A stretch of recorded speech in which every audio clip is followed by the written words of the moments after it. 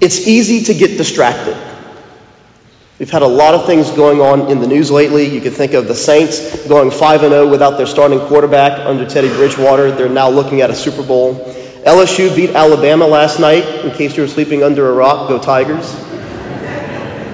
It's election season. There's been a lot of mudslinging. There's been a lot of political campaigns going around. It's easy to get distracted with that. And for those of you who maybe don't follow those things, last night at the Louisiana Showcase of Marching Bands, Lafayette High School's more than a decade-long campaign of being champions came to an end. So there's been a lot to be distracted with. And so the readings today invite us to simply keep the main thing the main thing. And the full quote is, the main thing is to keep the main thing the main thing. We hear about these distractions in the readings. And Paul hints at this main thing. He says that everlasting encouragement and good hope through his grace, these things point towards resurrection. We hear that in the first reading and in the gospel reading. The main thing is the resurrection. That's what we have to keep in mind. The resurrection is the main thing. We hear in 2 Maccabees, the hope God gives of being raised up by him.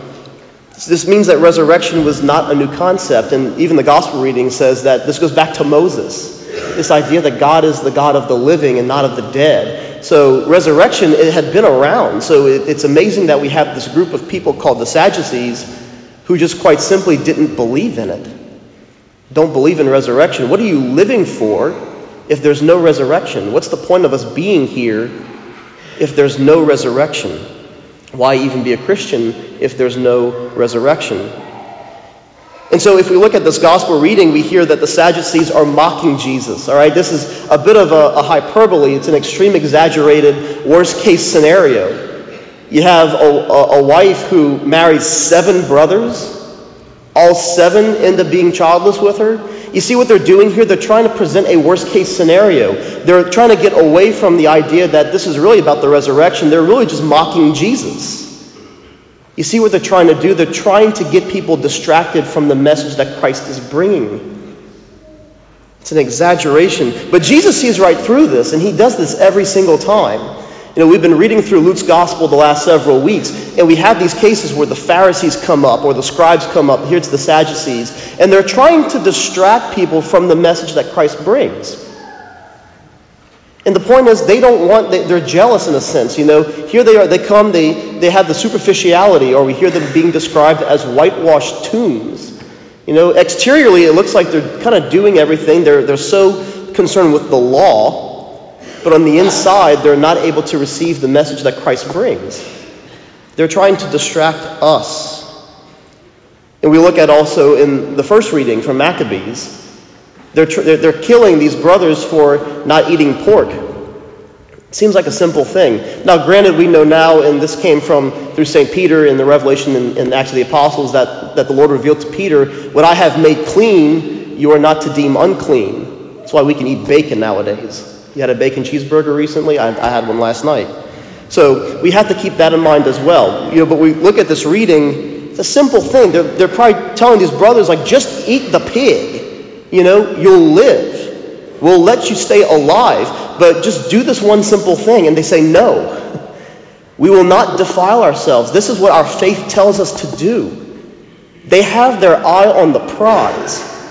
That's how they're able to do this. They're able to give up their lives because they're able to see the goal.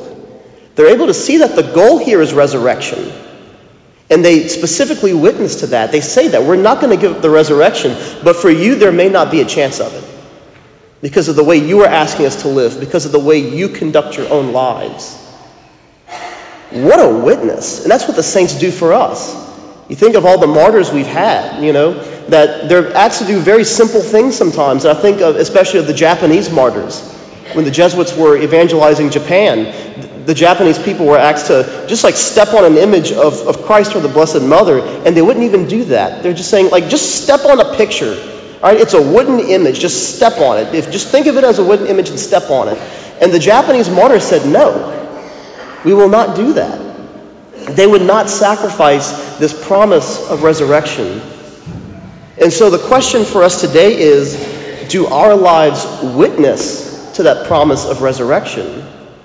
So easy sometimes when we think about evangelizing that we sometimes thwart the Lord's efforts to evangelize through us simply because of small things that we do, things that we say. It's the little things sometimes. It's constantly asking the Lord, like, how do you want me to live that witnesses to the resurrection? Do I bring about this culture of life? And I'm not just talking about abortion here, but this culture of life versus the culture of death. We kill each other by things that we do. Might not be like a physical death, but we kill each other, we kill our reputations, we kill each other personally by things that we do. Things like gossip even. It's so easy to do that, And I know up and down the bayou, news travels very quickly. Gossip is probably the cardinal sin of the bayous. But things like that, we have to constantly be asking ourselves, especially that one thing. I think we all personally have that one thing that we keep doing that keeps messing up our efforts to bring others to Christ. And I'm preaching here first to myself because I'm the same way. We're all in this together, right? We all have like that one fault. Can we identify that fault? Can we sit here today and think about what's that one thing that stops me from witnessing to the resurrection? What's that one thing that stops others because of me from others coming to Christ? Are we being distractions like the Sadducees? You think about why we come to Mass also.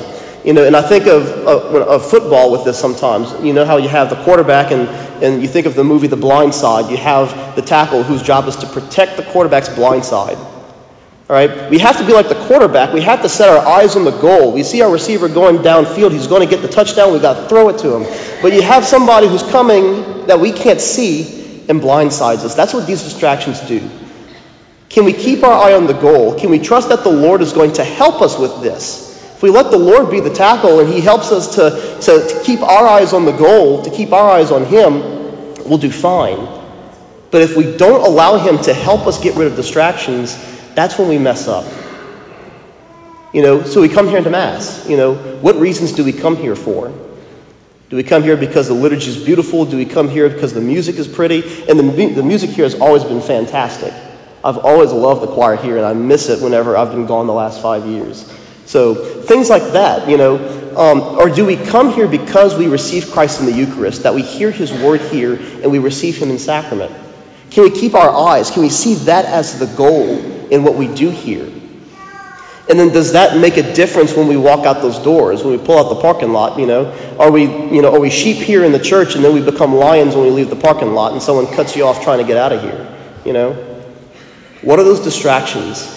Can we identify them? Can we call to mind and say, I realize this is a distraction, Lord, help take it away from me? And all we have to do is ask. It's not a complicated thing. We I think get so caught up in all the distractions that we just kind of forget to ask. Like, Lord, help. I'm weak. I can't do this by myself, Help me to see past these distractions, to call them for what they are.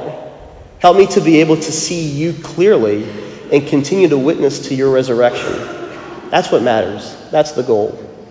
We have to keep Christ as the goal. If we do that, we'll be fine. If we do that, we'll reach that resurrection.